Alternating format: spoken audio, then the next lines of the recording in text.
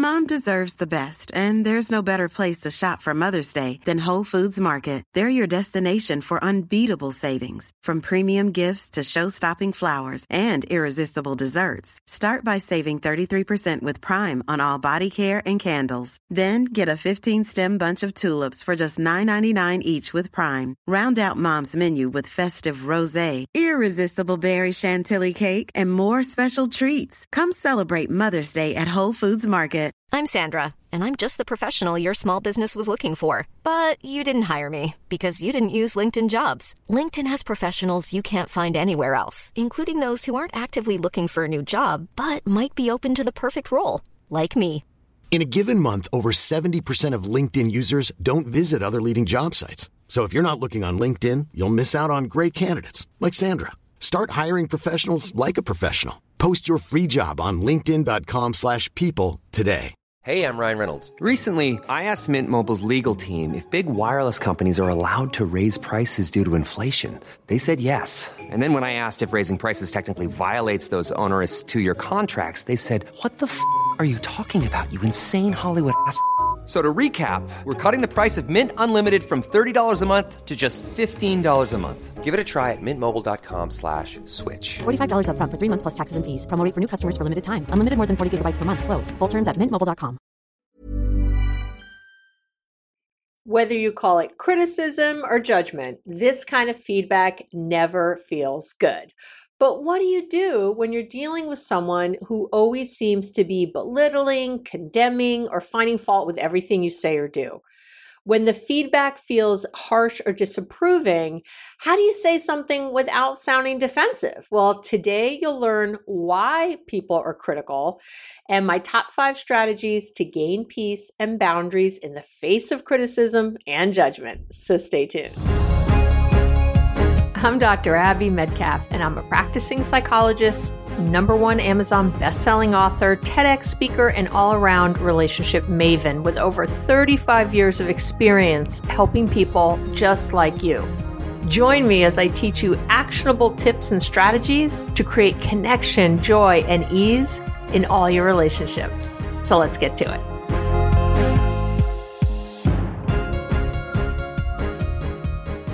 Well, there you are.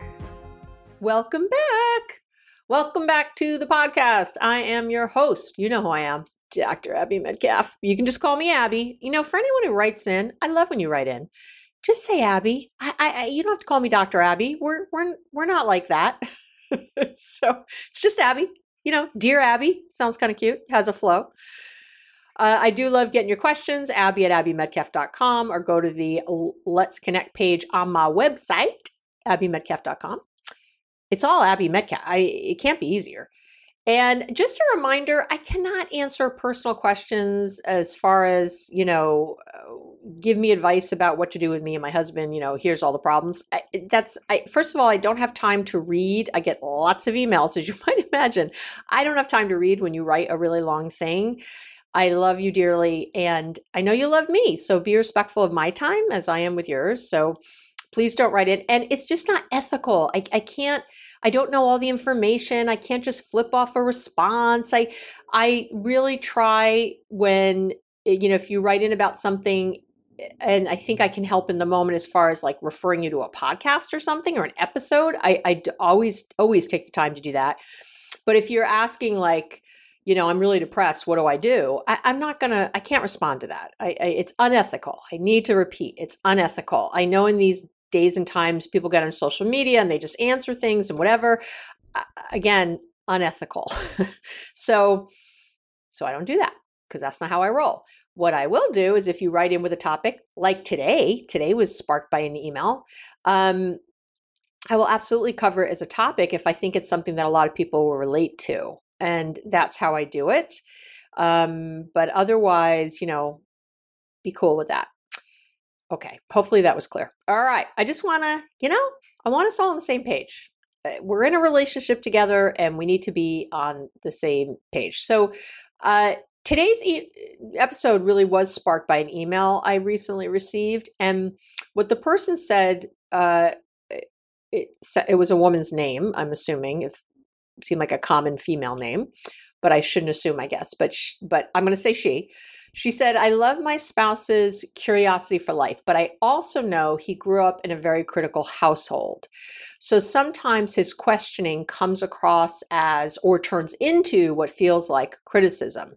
And I'm not always sure, the best way to respond. It's hard not to take it personally sometimes. And that was there's a good example of an email that I'll respond to or say, yes, I'll put it in the queue for the episodes of the podcast. I think it was a really good one and got me really thinking, because I've covered this topic in different kinds of ways, in 200 plus episodes that we've had. I think this is 233. I've covered a lot of ground, people. I have really, there's very little I haven't talked about. And if you do a search on the website, you'll see. I mean, there's just every podcast and every blog is, of course, on the website. And when I put in criticism into my own website, like 10 things came up. So I've done a lot on it, but I've never talked about it in the way I am today. Always, when I'm doing something, I don't just regurgitate, repost something.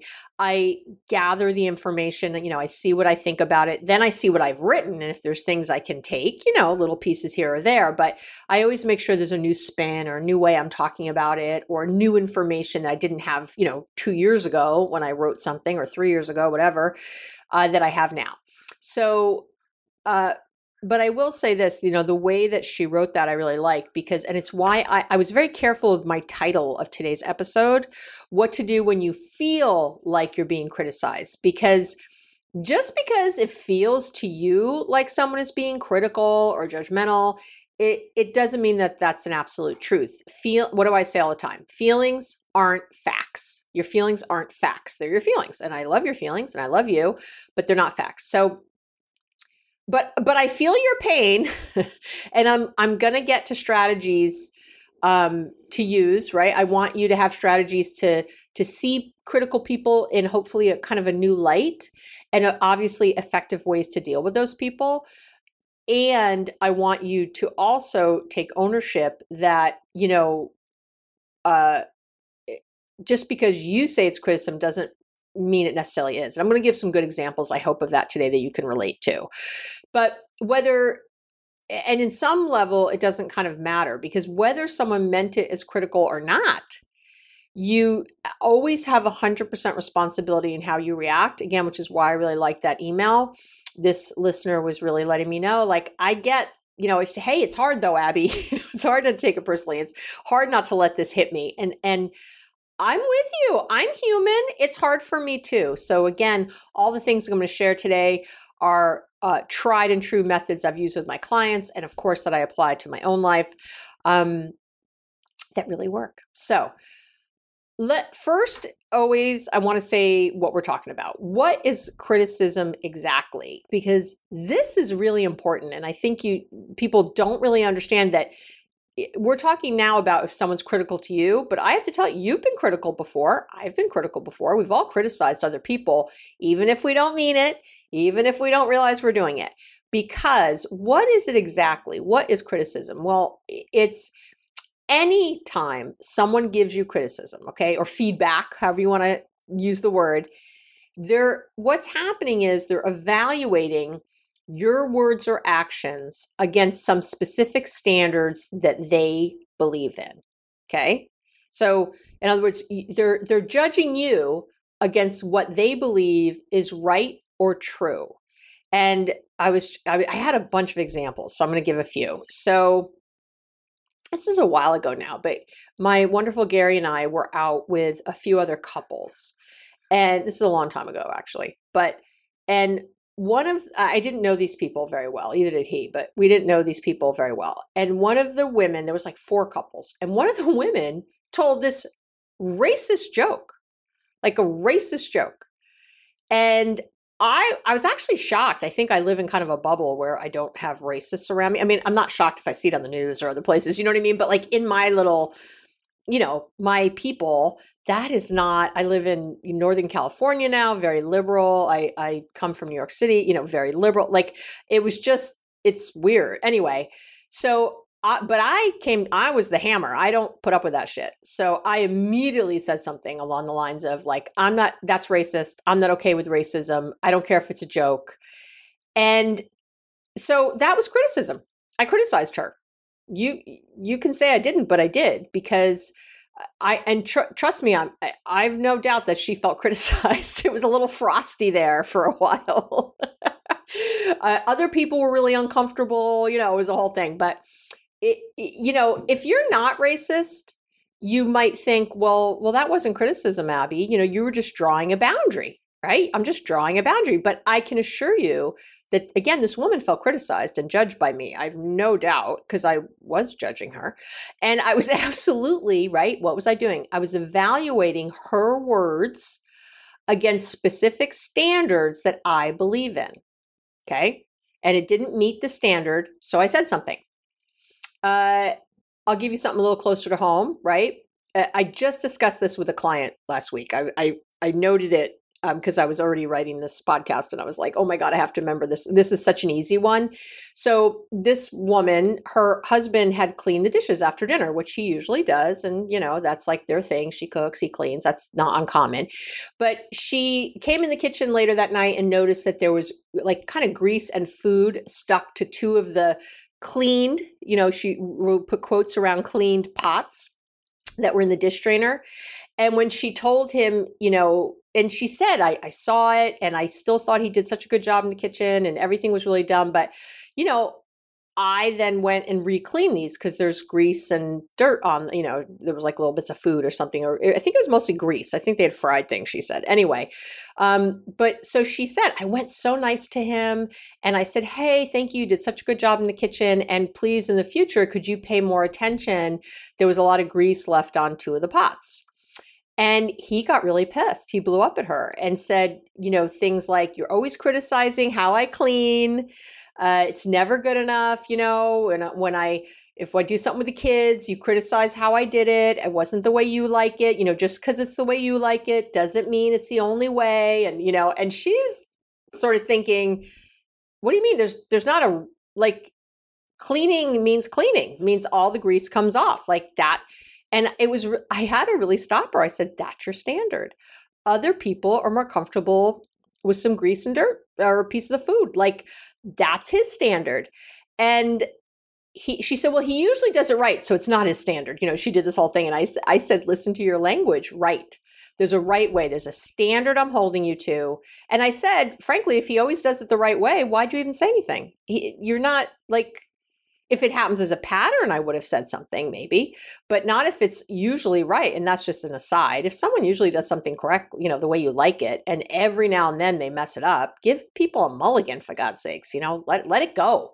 Really, you want to say something because you want it to change in the future. And if you don't need to worry about it changing in the future, because no one's perfect, you miss spots on your dishes too, everybody does, then why would you say anything? But that's an aside. So, but again, like my client has standards around the dishes and thinks her husband is wrong when he doesn't meet them. That's criticism. No matter how nice she said it, no matter how patiently she said it. Now, I'm not saying he should have blown up about this. Obviously there was some issues here, and he brought in how he treats the kids, and he brought in a lot of other issues. So it was clear that he normally, though, feels criticized, like he doesn't do enough or do it well or do it right or whatever the words are. I do hear this a lot in relationships where the partner's like, I do the thing, but it's never good enough. So why even bother? That comes up a lot. So anyway, right. So, and I think I'm trying to okay, because I want to give another kind of example. I think another thing that surprises people is when they're being helpful and the person gets upset and says it's criticism when they don't see it as I'm telling you're wrong. They're just seeing it as trying to be helpful. So I have another client whose dad is diabetic, and he has not traditionally taken very good care of his diabetes. And she's often trying to give him helpful tips for eating better, looking at labels on food, for sugar, hidden sugars. And, she'll send them, she's trying to help. She sends little helpful articles about things. And she said to me something like, I'm just trying to help him, but he gets so defensive and says I'm always criticizing him. But I'm just trying to keep him alive and healthy. How is this criticism? I'm not, and people miss it once again. So my client has a standard around how diabetics should eat and act or whatever. And she's holding her dad to that standard. So I know you would argue, and I would argue too, that she has, science and doctors on her side about, but again, it doesn't matter to the receiver. You can be as right as you think. And I bet her dad would come up with 50 people who say, oh, my friend Joe has lived to 100 with diabetes and he ate sugar every day. You're always going to get those stories. So people believe, kind of what they want to believe sometimes, or for whatever reason, her dad does believe it. He just doesn't want to do it. He just doesn't want to do it. I can remember with my dad, he used to say things like, well, when your number's up, your number's up. Like, if you're going to die, you're going to die. So you might as well enjoy yourself in the meantime, kind of thing. He didn't want to hear he should eat better or exercise or anything else. So this is, again, believe it or not, anytime really you're giving someone quote unquote feedback in any of those kinds of ways, it's criticism by the definition that you are comparing them to another standard. Okay. Or them to you, like somehow they're comparing you to a standard. So sometimes I had someone who, this was a while ago, but I thought it was such a good one. The wife was in charge of like the front lawn, like the front of the house, like the gardening and all that. And her husband a few times said, well, I don't understand why you can't do the walkway like the Joneses down the street do it. But again, and there's a comparison to a different standard, right? That's what that is. And she said, I feel so criticized by that, but I don't know why. Like he even would say it nicer than I just said it. He would say something like, oh, have you seen the Joneses did near, on their front walkway? It's so cool. Maybe we could do something like that here. He would say it just like that, which doesn't sound so critical or mean or anything. And she would get really defensive. And again, that, it goes to show it doesn't really matter how someone says something half the time. It's how we react. I'm going to talk about that in my tips. But I just want you to see that. But again, there's this idea that the Joneses have a higher standard and they're better. And now I'm getting compared. Usually criticism in some way has some comparison in it. And so in a big picture, there's 3 types of criticism, right? If you look at the research, again, I'll link to all that in the show notes on my website. Criticism falls into, it's like 3 basic categories you always see in the research. There's irrelevant, destructive, and constructive.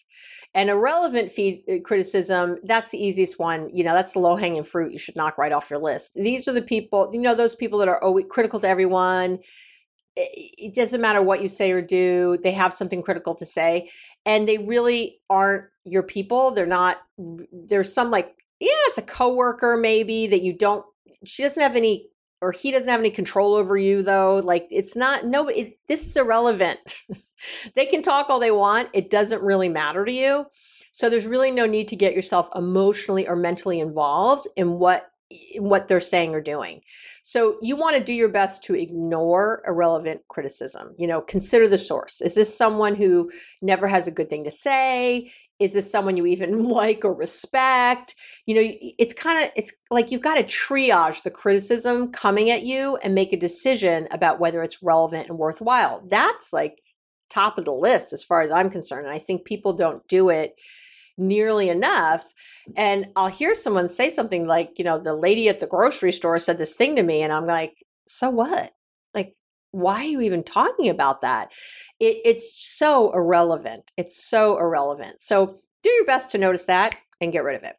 Now, destructive criticism is when someone is, attacking. It's often mean. The person making the comments, they're not trying to make you better or themselves or the situation better. There's no love-based emotions involved. Instead, they're really looking to put you down so they can feel superior or in control in some way. That's what's happening. This often happens when the other person, maybe they feel attacked in some way. They're looking to defend, dominate, again, gain control. It's always about control. And destructive criticism is really marked by low self-esteem. There's brittle egos here.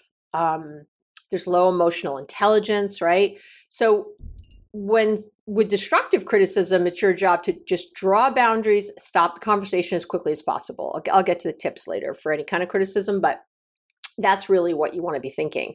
And then when you look in the research about constructive criticism, there are basically, when someone's being constructively critical, there are three main requirements. One is that it's compassionate. So like you believe the person giving you the feedback cares for you, that they respect you. It's specific. The feedback it's well-intentioned. It's again, specific. It provides some sort of explicit, individualized guidance for how to improve whatever the thing is. And the third thing is that it's a match. The whatever feedback you're getting, this criticism, is aligned with your own emotions, motivations, and that kind of thing. And I'd say that criticism is often rare in those. And I got to tell you, I'm saying the criticism all over. I don't even like the word. I feel like we use that word a lot, and it's really about feedback. Is the feedback healthy or not? I mean, that's really where I would put it all. But again, people wrote in about this criticism thing, so I'm talking about the criticism thing. But I think on an umbrella kind of way, I would love for you to think of it that way.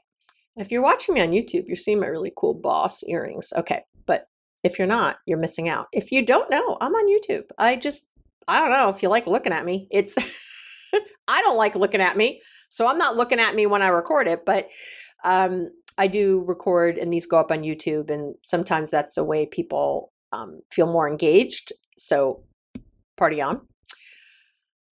Anyway, so let's get to why people judge and criticize. So the number one reason, I think, is that they're fish who don't know they're wet. I love that saying. And I think most people judge and criticize, but they have no idea they're doing it. It's a habit they've adopted. And often it's something they've taken on from their family of origin. They grew up with it. So, their dad criticized their mom, or their sister would tell them that they were doing it wrong if it wasn't her way.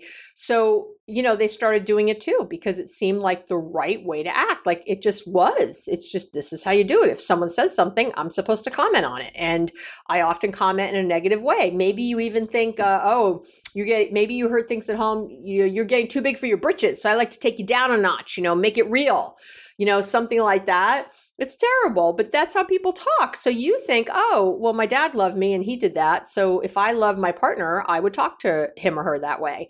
And that's how that happens. That's how that gets from an 8-year-old to a 38-year-old acting in the same way. So it's really not a conscious choice. Generally, it's just a way of being. It's part, again, of like a family culture. And you might think it's perfectly normal and acceptable to constantly give your opinion, even though you weren't asked, or to point out where someone could do something better. Better, of course, means your way, right? Again, even though you weren't asked, mansplaining is a great example. I love you, men. I love you all. I love you. I love you. About 25% of my listeners are men. I love every one of you listening. And I don't think you realize you're mansplaining most of the time.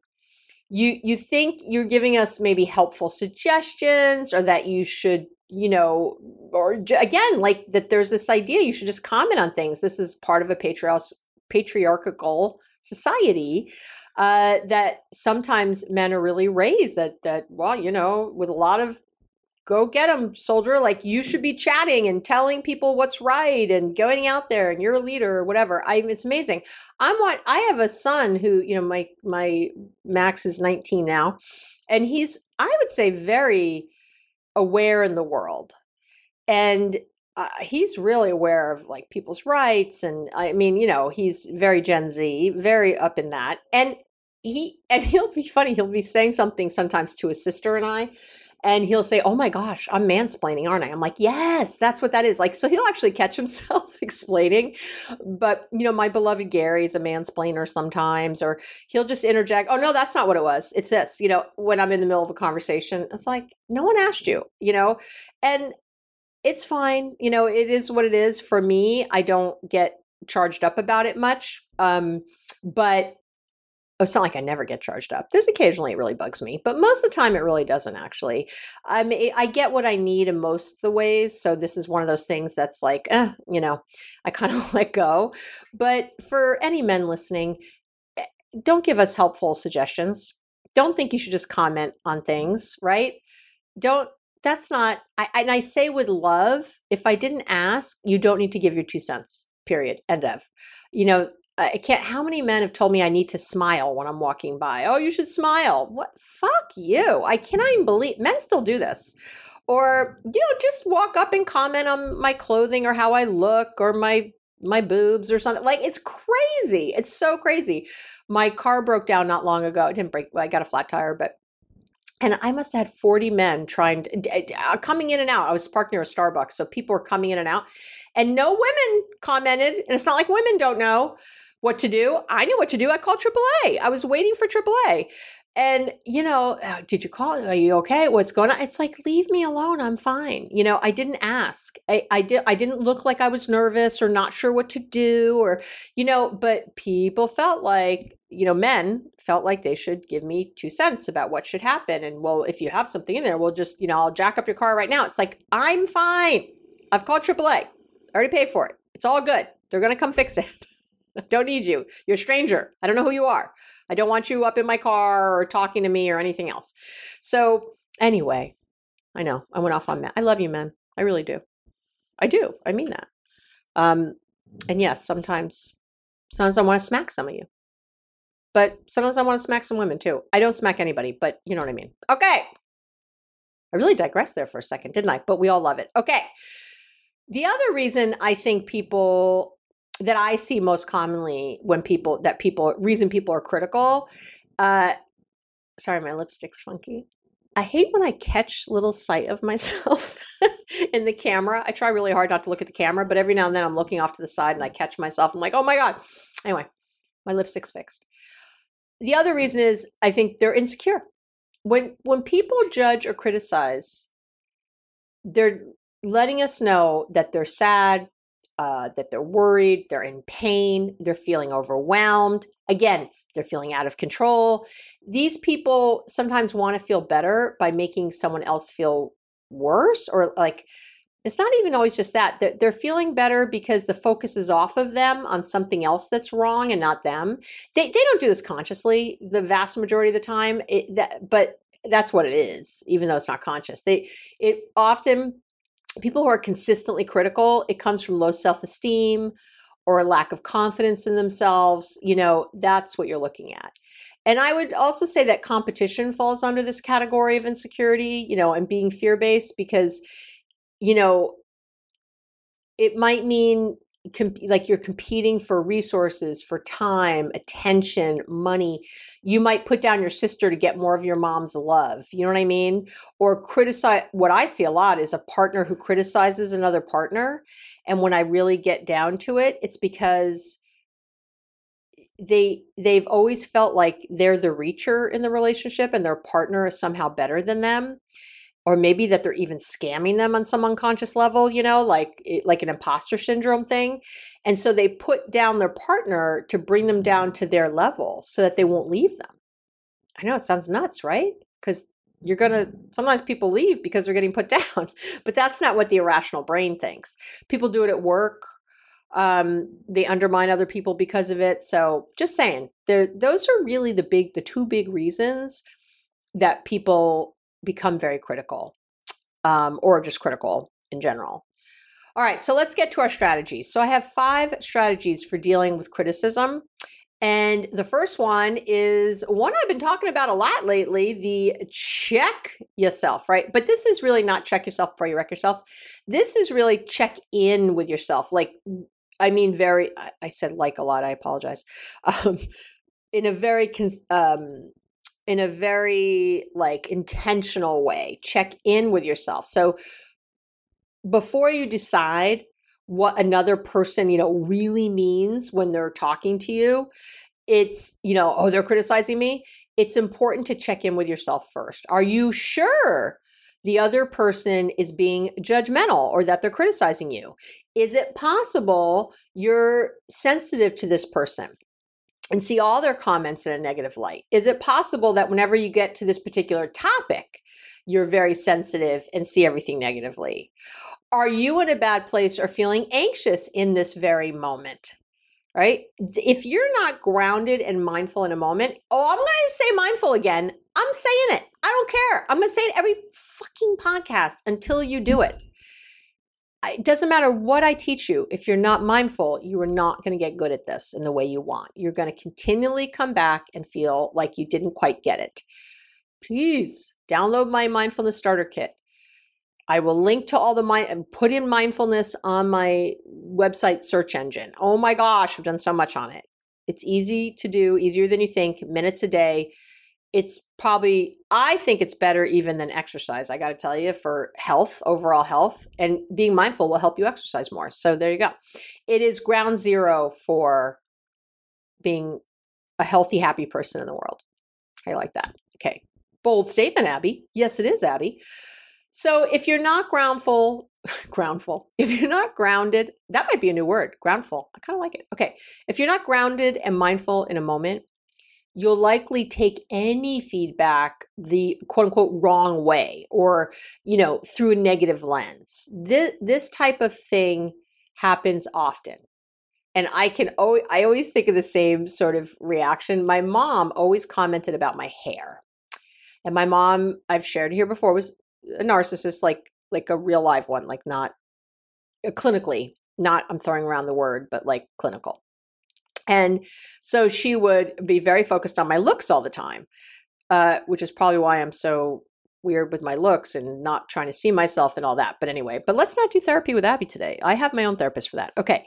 So she would comment on my hair a lot. And there were some days I would literally just laugh. I really would, because it was so outrageous, the things she would say sometimes. It was so blatant.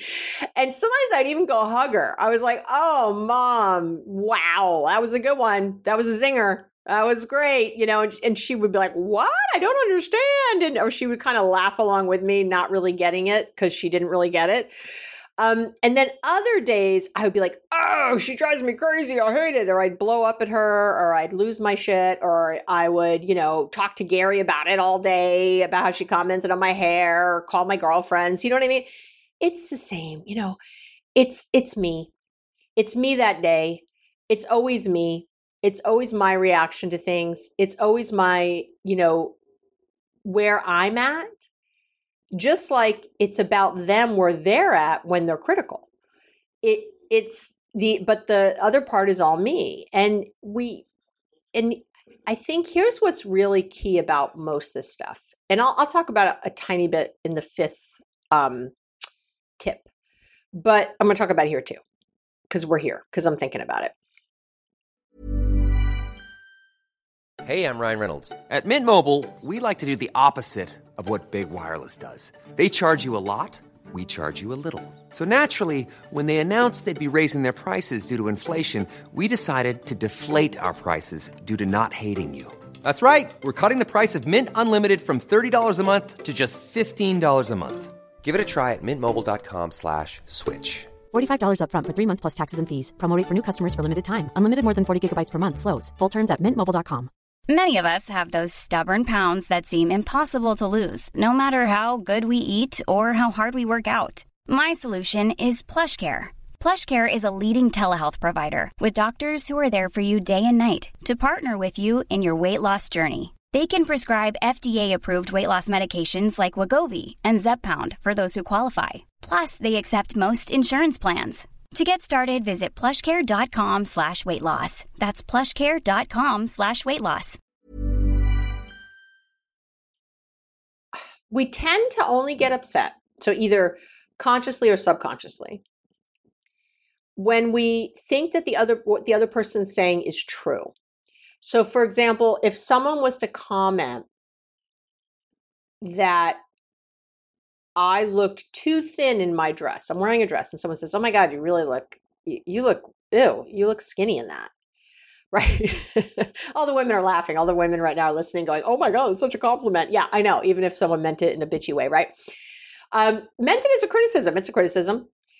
I might even blush, secretly feel happy, even though the other person didn't mean it as a compliment, right? However, if that same person came up to me and said I was too fat, I looked really fat in that dress, I'd probably feel hurt and criticized and embarrassed, because my weight is something I notice and think about. Even the hair comment I just said about my mother, daughters are narcissists. It's a thing. We're very focused. We were taught a lot about our looks, and the focus was on our looks. That's very common for daughters or narcissists. And there's so much focus on how you look that you become very self-conscious of trying to be kind of perfect and trying to have a certain way. So when anyone comments on it, or we just beat ourselves up, it becomes a thing. You get it, right? So you can see, that's my issues. It's something I believe. So if that same person comes up and says you look too skinny, that's not something I believe I'm ever looking. So I might even think here you go. Here's an easier one I think I've said before. If someone came up and told me I was short, you're really short. You are short. If someone said that to me, I'm not short. So especially not for a woman, even close to not being short for a man. So I would not take that. I think they were crazy. I'm like, who's this crazy person talking about my shortness, right? I would blow it off. I would consider it irrelevant. I would not give it a second thought. And I would think it was about them being crazy. Yet again, if that same person came and said, you're too fat, I would be like, oh my God, I can't believe they said that. It would be a whole other thing. Even if it was someone I never met before, even if it was someone I didn't care about, when something feels on point, we get weird. If your dad gives you negative feedback, criticism for how you're raising your kids, maybe he's commenting on I can't believe you let your kids just, eat whatever they want, or, we didn't let you kids watch movies back then. Or I have a client whose mom is always saying how, you kids were perfect when, you never cried, when her own kids are crying, so this mom who's now a grandmother is somehow saying that the kids shouldn't be crying. Her grandkids shouldn't be crying because my client never cried.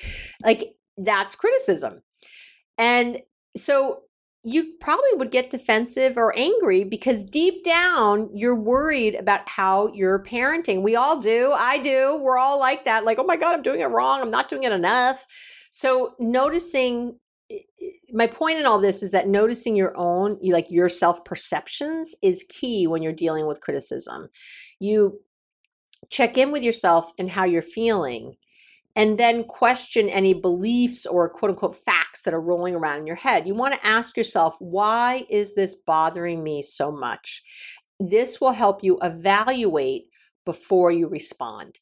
If you've checked in with yourself, you can then evaluate your thoughts and feelings before you make a response, before you say anything, before you take an action.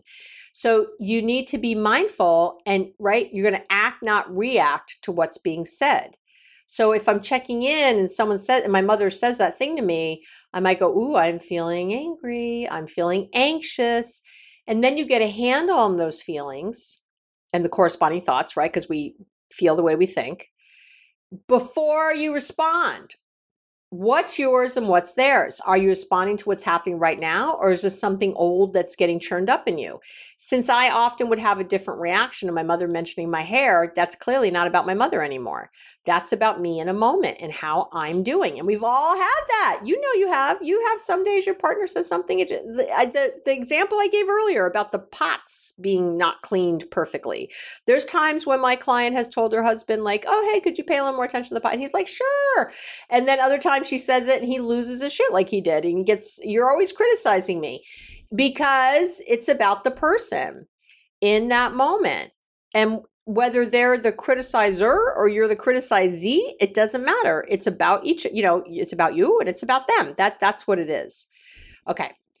Strategy number 2 is closely related to 1. These aren't in order, but these two are related. You want to bring the other person, the person who's criticizing you, into the here and now, into the present moment of this conversation. And it is powerful. Okay. So here you are in the here and now. You're like, oh, I'm checking in with myself. Oh, I'm feeling a little anxious. Oh, I'm noticing these feelings, right? Now we want to bring the other person along. And you do this by asking kind of three main types of questions.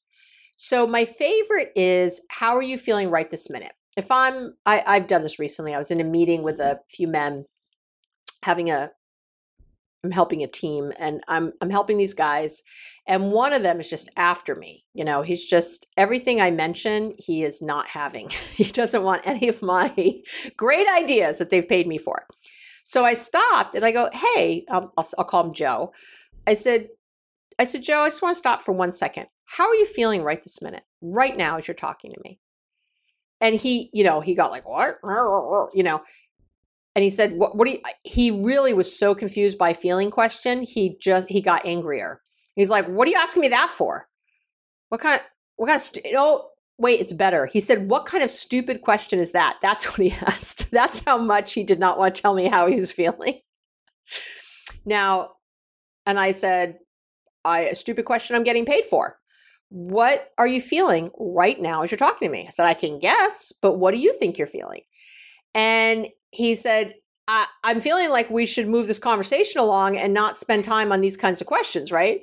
Again, he's answering me with a thought, not a feeling, which is what most people will do. They'll give you some sort of thought about what it is, because most people don't even know what a feeling is.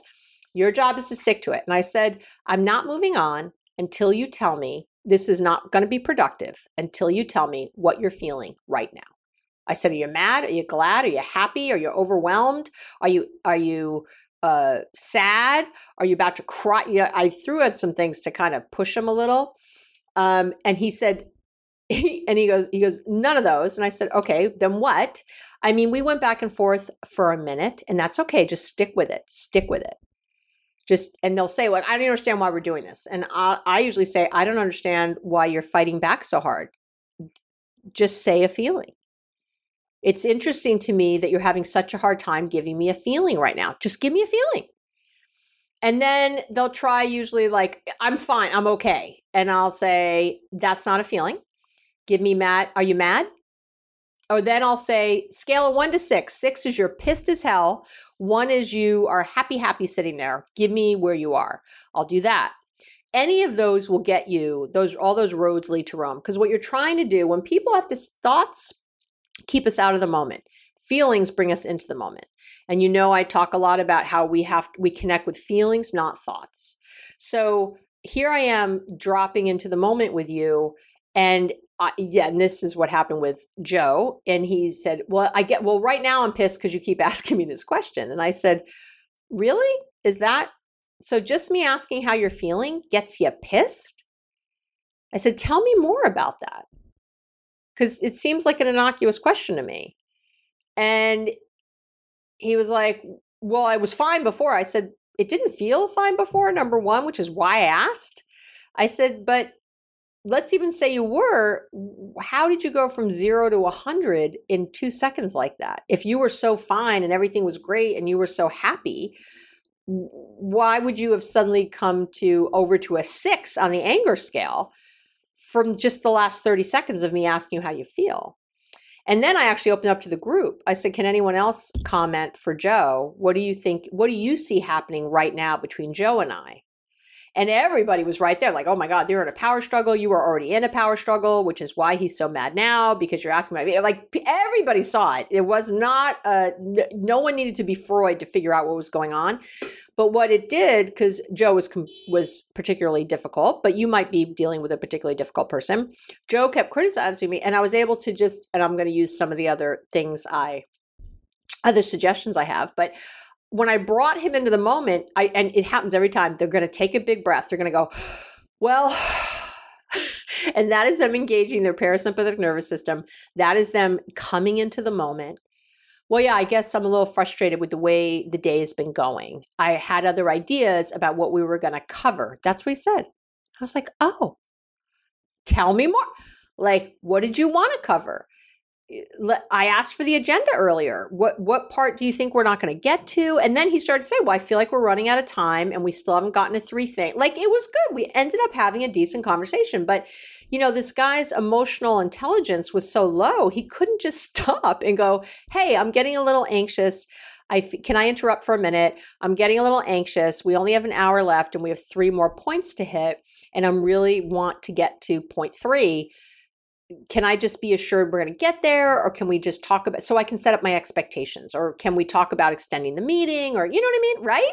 That's the way to do it. Not get pissy with me with every suggestion I make, which actually made it go longer.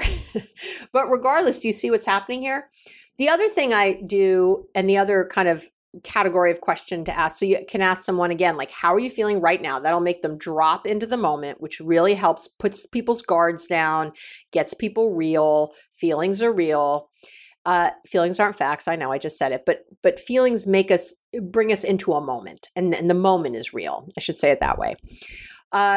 The other thing you can say is something like, I'm having a hard time with your phrasing. Can you say that to me another way? I'm really trying to listen to what you're saying, but I'm really getting stuck. Can you say that again in a different tone? Right? So once again, keep with this until they're more aware of how they're speaking to you.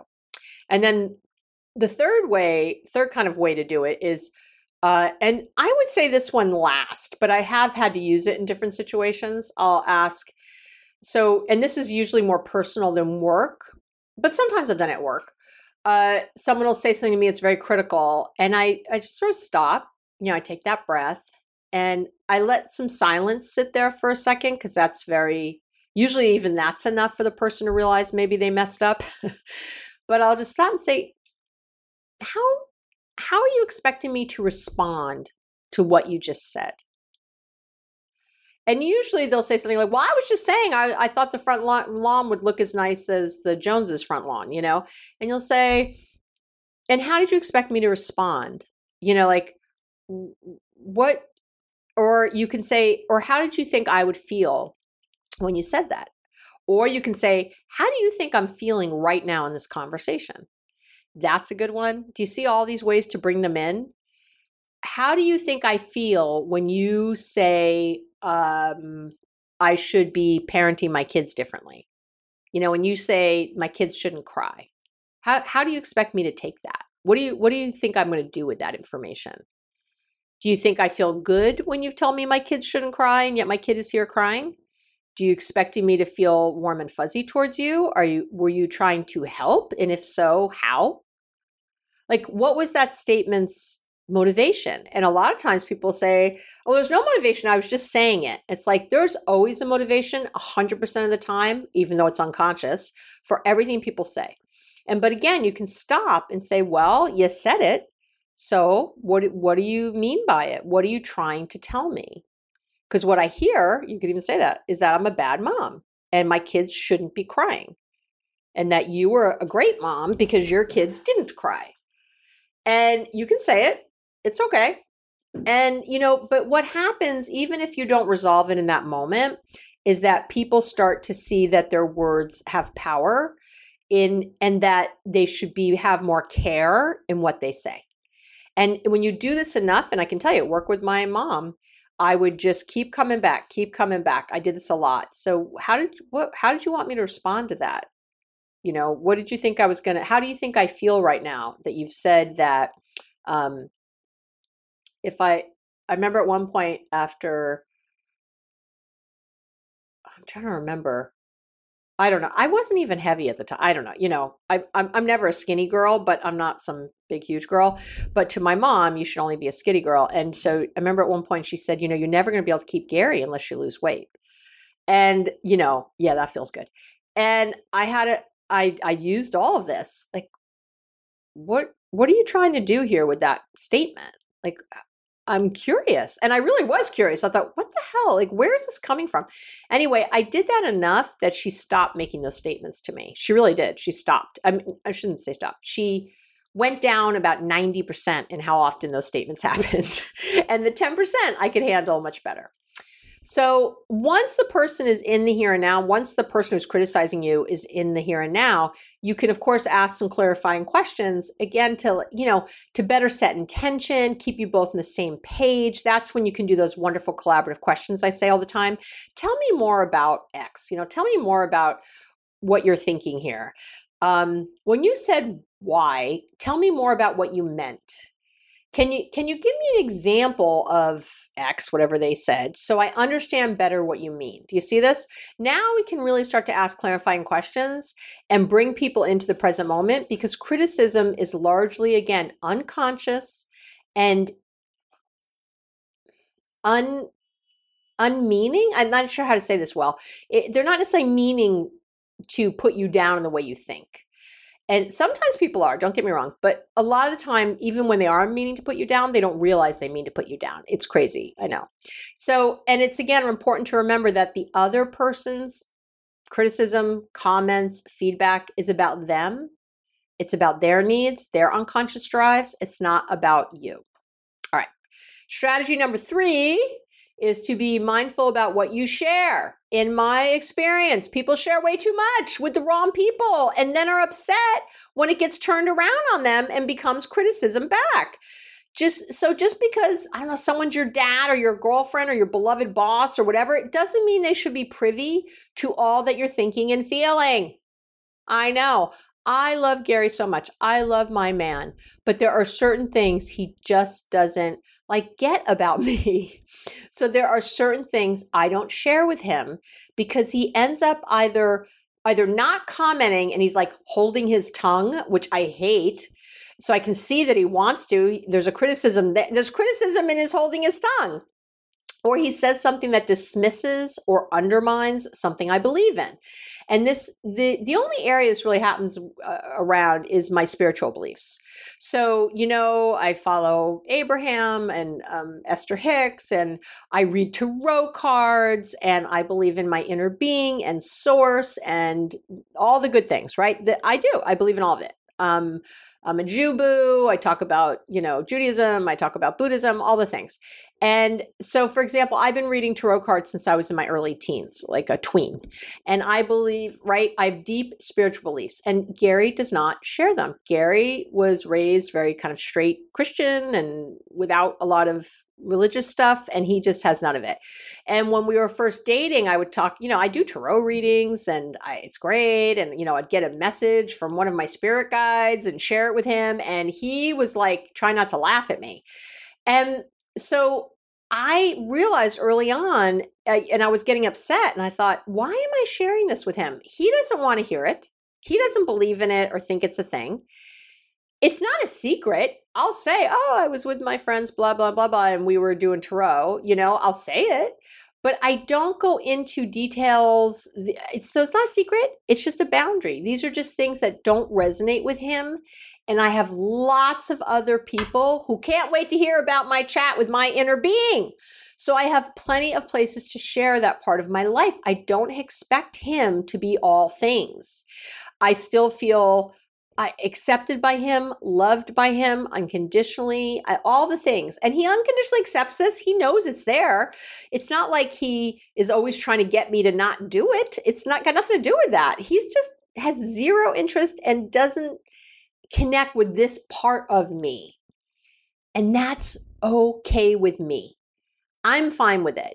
I think we expect, especially our partners, to every single part of us, they have to love and embrace and whatever. He does love and embrace every part of me, but he doesn't have interest in every part, right? In the same way that I don't take him shopping all the time when I go shopping, because I like to shop. He always jokes that men buy and women shop. I don't know if that's just a misogynistic thing or what, but I have noticed I don't even like to grocery shop with him because it is like a speed race. It's like we're doing an ultra marathon or something. Like we are in and out. Hold on, I have to change how I'm sitting.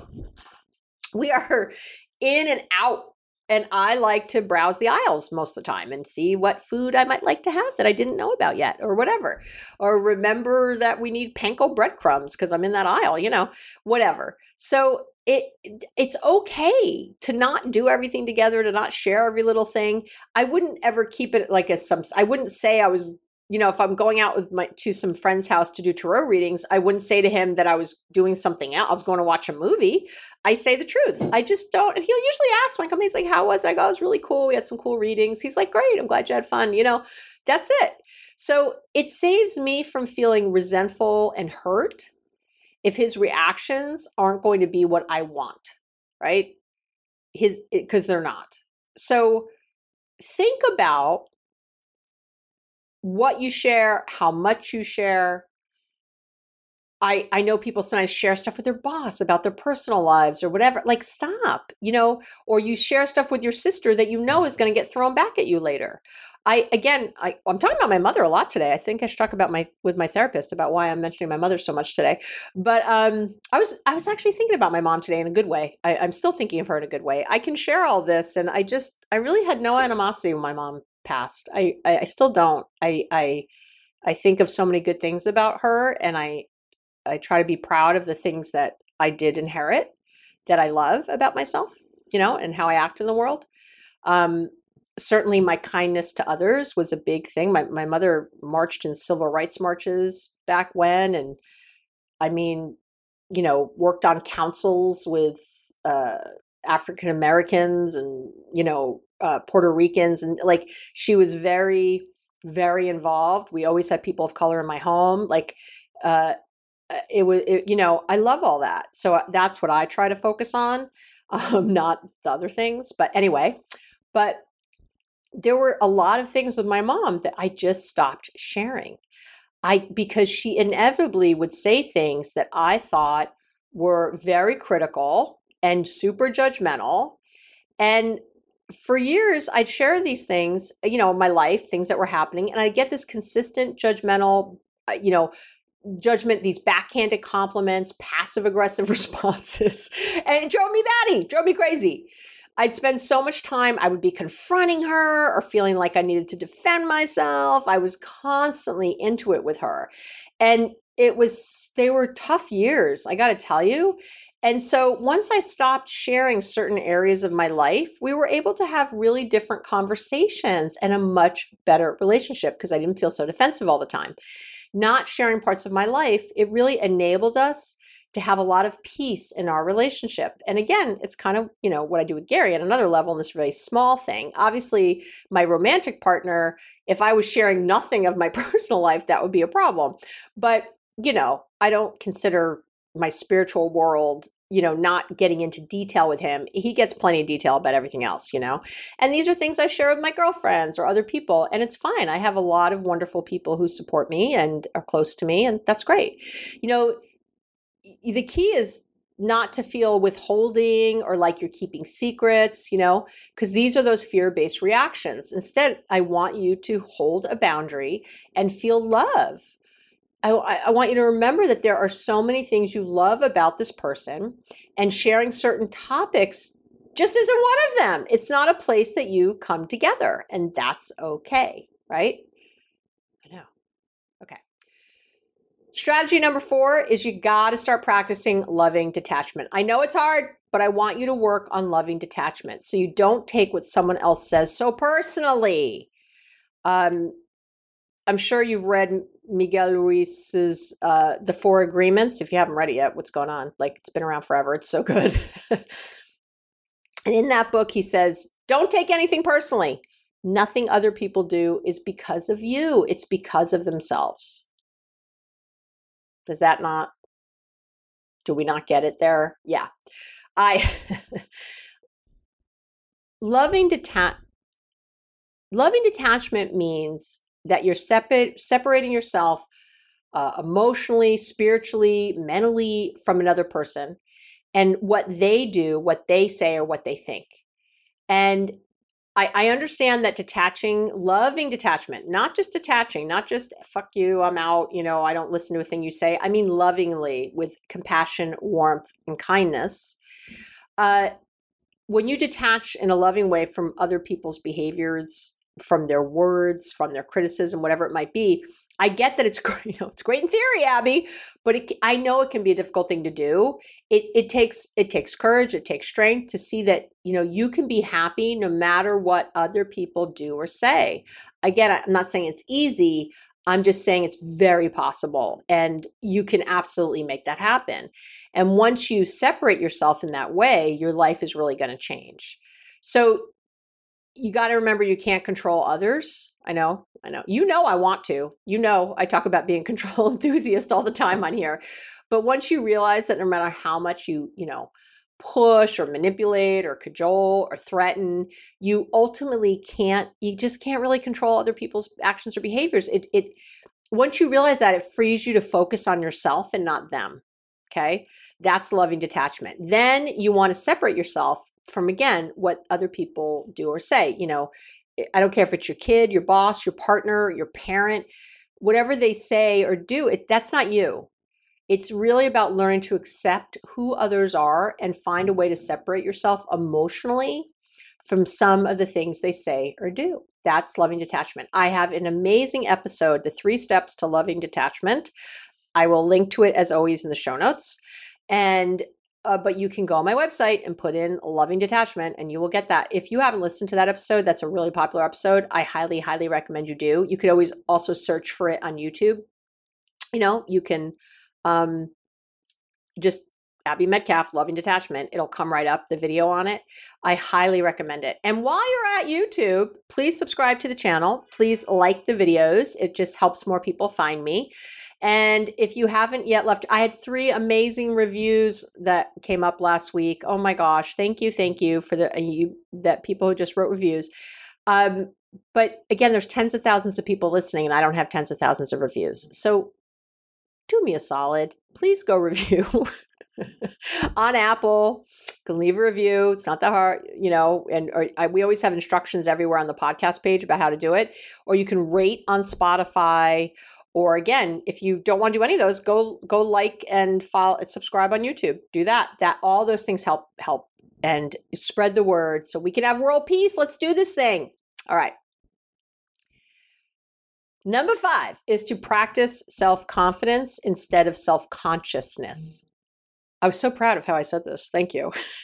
It's kind of things I've already said, but I really want to put a pin in it. When we feel hurt about something, it's often because, again, it triggers some unresolved emotion within ourselves, right? So when we feel criticized, it's because of this unresolved emotion with ourselves generally. Like I just said, right? You hurt because you believe what the other person is saying is true. They judge your parenting. It drives you crazy because on some deep level, or maybe a top level, maybe you feel guilty as a parent, you feel subpar as a parent, whatever. That's what that's getting to. Again, if they told you were too tall and you're, 5'2", you would be like, what are they talking about? So work on building your self-esteem and your confidence, and you'll really notice a difference in how you can deal with judgmental or critical people. I'm telling you right now, it's the magic of it all. Confident people are more positive. They believe in themselves and their ability, right? We call it self-efficacy. They want to live their lives to the fullest. They're not ruled by fear. They're not ruled by self-consciousness and what others think or what they do or what they say. They're ruled by, their own internal compass. And that makes a really big difference in how you react to criticism. I have the 8 ways to build your confidence and self-esteem. I don't remember what episode that is. It's back there. Again, I'll link on the page, show notes page, or you can go, again, search on the website for it or on wherever you download. You put self-confidence and Abby Metcalf, I'm sure it'll come up on whatever platform you're listening to me on. But you know what I mean? Self-confidence is all about how you feel and think about your skills, your abilities, and obviously that can vary greatly, right? I'm not confident in my running ability, but I'm very confident in my podcast ability, right? So you can have good self-esteem and still not feel confident in certain areas. That's fine. But your self-confidence is something a little different, and to build that effectively, you really have to focus on the 2 main players of self-confidence, which are self-efficacy, this feeling that you can do it, and self-esteem. That's what you have to focus on. Self-efficacy, again, is that belief that you can do stuff. You you gain a feeling of self-efficacy when you master something and when you achieve goals. So the sweet spot is when something is a little difficult, so it stretches you a little bit, but not so difficult that you can't kind of see an improvement. That's the sweet spot of self-efficacy. So little by little, you move through a little obstacle here. It was a little hard. You got over it. And then you gain that sense of mastery. And this is really how you start feeling good about yourself, and your self-esteem starts to rise. I know. You become confident. That if you put in effort and work at something, you can overcome challenges because you have experience. You're gaining that grit, that resiliency, because you're pushing through setbacks. You're believing that you can do this thing, whatever you're trying, and achieve your goal. So self-esteem and self-confidence are connected, right? They're intimately connected, because when you like who you are, your self-esteem goes up, and this makes you more confident. When you're confident in different parts of your life, you improve your overall self-esteem. They're in bed together in beautiful ways. And when you feel more confident and raise your self-esteem, your self-consciousness diminishes. So other people's criticisms stop holding power over you. They stop seeming like such a big deal. And that's really where we're trying to go. And again, I did a whole episode on building your self-confidence and your self-esteem. So go check that out. And there you have it. Those are my 5 tips, my 5 strategies for dealing with critical people. Like all of these things, if you notice, they're all focused on you. Will help you get to that place, will help you get to that place of peace that I talked about in the beginning. So definitely download the Mindfulness Starter Kit if you haven't already. I strongly encourage you to get on my weekly love letter list. I love my love letter. I send it out every week, and it's just love. It's love. It's an inspiring little story or something to help you in your week. If you like the podcast, I'm telling you right now, you'd love the love letter. If you go to my website, there's a little tab. It says love letter. Put in your email. I'm not going to barrage you with emails. You're not going to get 30 of them a week. You're going to get 1 a week on Wednesdays. Wednesdays in the US. Comes out in the morning. Depending on where you live in the world, it'll come out another time. And that's it.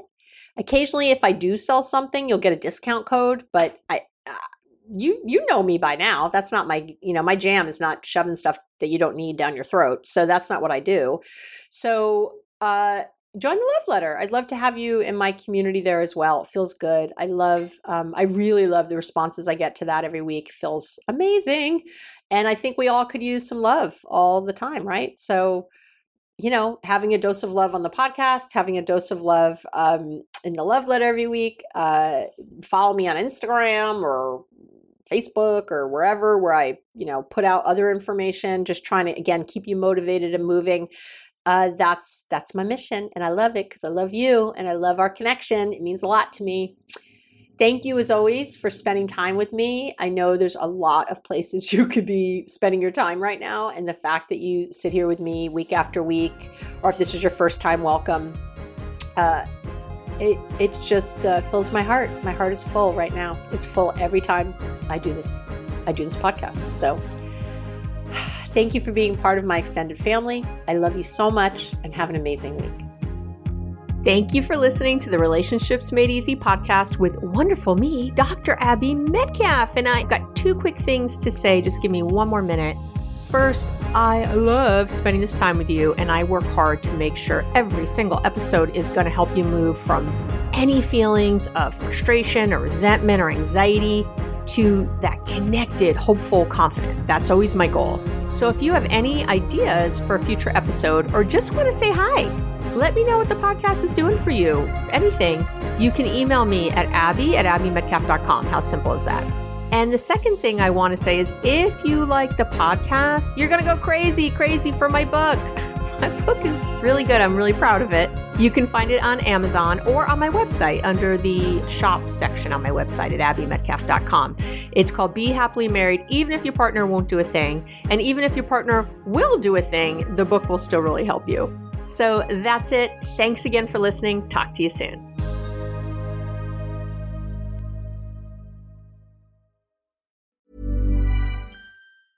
Mom deserves the best, and there's no better place to shop for Mother's Day than Whole Foods Market. They're your destination for unbeatable savings, from premium gifts to show-stopping flowers and irresistible desserts. Start by saving 33% with Prime on all body care and candles. Then get a 15-stem bunch of tulips for just $9.99 each with Prime. Round out Mom's menu with festive rosé, irresistible berry chantilly cake, and more special treats. Come celebrate Mother's Day at Whole Foods Market. Hey, it's Paige DeSorbo from Giggly Squad. High quality fashion without the price tag. Say hello to Quince.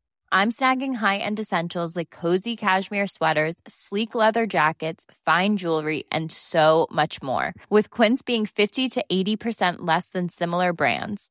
And they partner with factories that prioritize safe, ethical, and responsible manufacturing. I love that. Luxury quality within reach. Go to quince.com/style to get free shipping and 365-day returns on your next order. Quince.com/style.